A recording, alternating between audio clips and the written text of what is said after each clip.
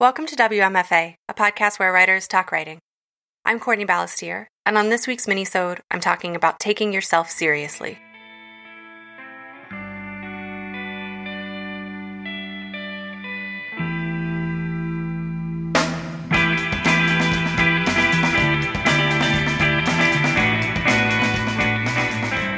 I was late to my first writing group meeting. I read somewhere once that being late, which I am more often than I'd like, is in part about not believing time.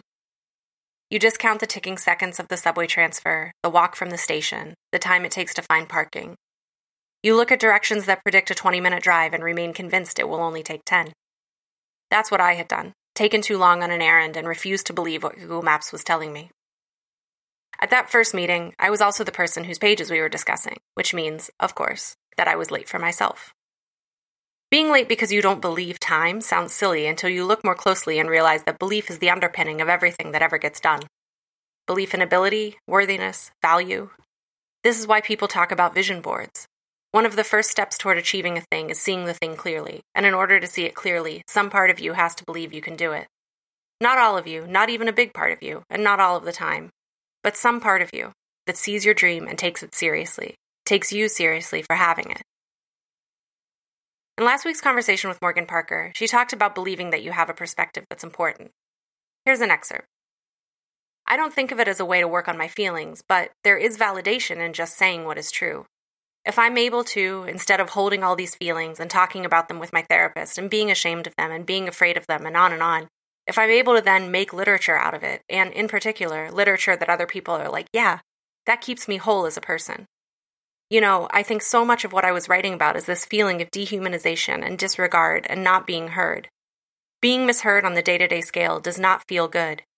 But in the scheme of things, there's something really powerful working in just saying, yeah, I have a perspective, and I have a story, and I have a point of view, and it's important. I'll add, at the risk of sounding like a cheesy Instagram quote, that no one gives you this belief. You have to give it to yourself. And I mention this because I find it so difficult. Do you? How often do you show up to the page, start to write, and think, oh, who cares? I did it here, on this page. And sure, some part of us believes it's worthwhile. That's how we're able to come back. But we can't sustain ourselves on that little part. That belief has to expand. Taking yourself seriously means saying that what you create matters because you matter. Your voice, your experience, your art. To keep showing up, book after book, poem after poem, that belief has to be pretty strong. When I'm not in touch with this basic principle, which has been often, the writing is harder. I feel this, and then I avoid it. I am afraid of it, and then I try to muscle through it.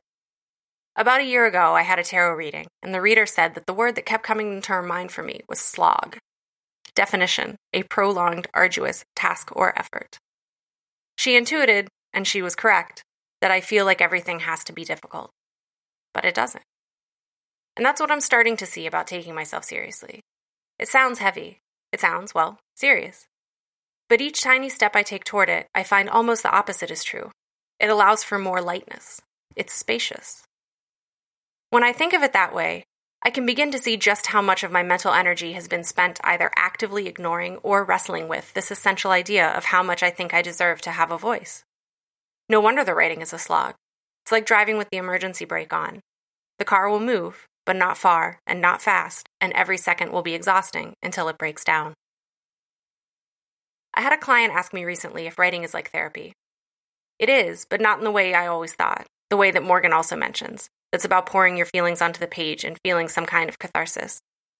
It's also like therapy in that it forces you to reckon with yourself, to declare yourself worthy of self-expression by expressing yourself. Somehow, I've been writing my whole life without being conscious of that. It's been almost a year since that first writing group meeting. That night, I told my fellow writers that I was worried about having been late, that it seemed like one of numerous symptoms I'd noticed that suggested I wasn't taking myself seriously. They gave me great advice, each of which could probably be its own minisode. Keep the hours, keep the routine, disconnect from the market, disconnect from expectations. And then my friend Kat said, and I'm looking at this note right now, which I wrote using her purple pen because, oh yeah, I'd also forgotten to bring a pen. She said, fully embrace the fact that you're doing it for art, and that's important. Serious, even.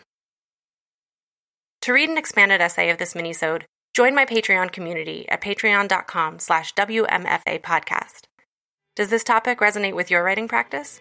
Tell me what you're thinking about at hello@wmfapodcast.com or 347-685-4836. The WMFA logo was created by Unsold Studio, and the theme music is Jazz Dancer by Double Winter. Find them at doublewinter.bandcamp.com. WMFA is made in Detroit by Courtney Ballestier, LLC. All rights reserved.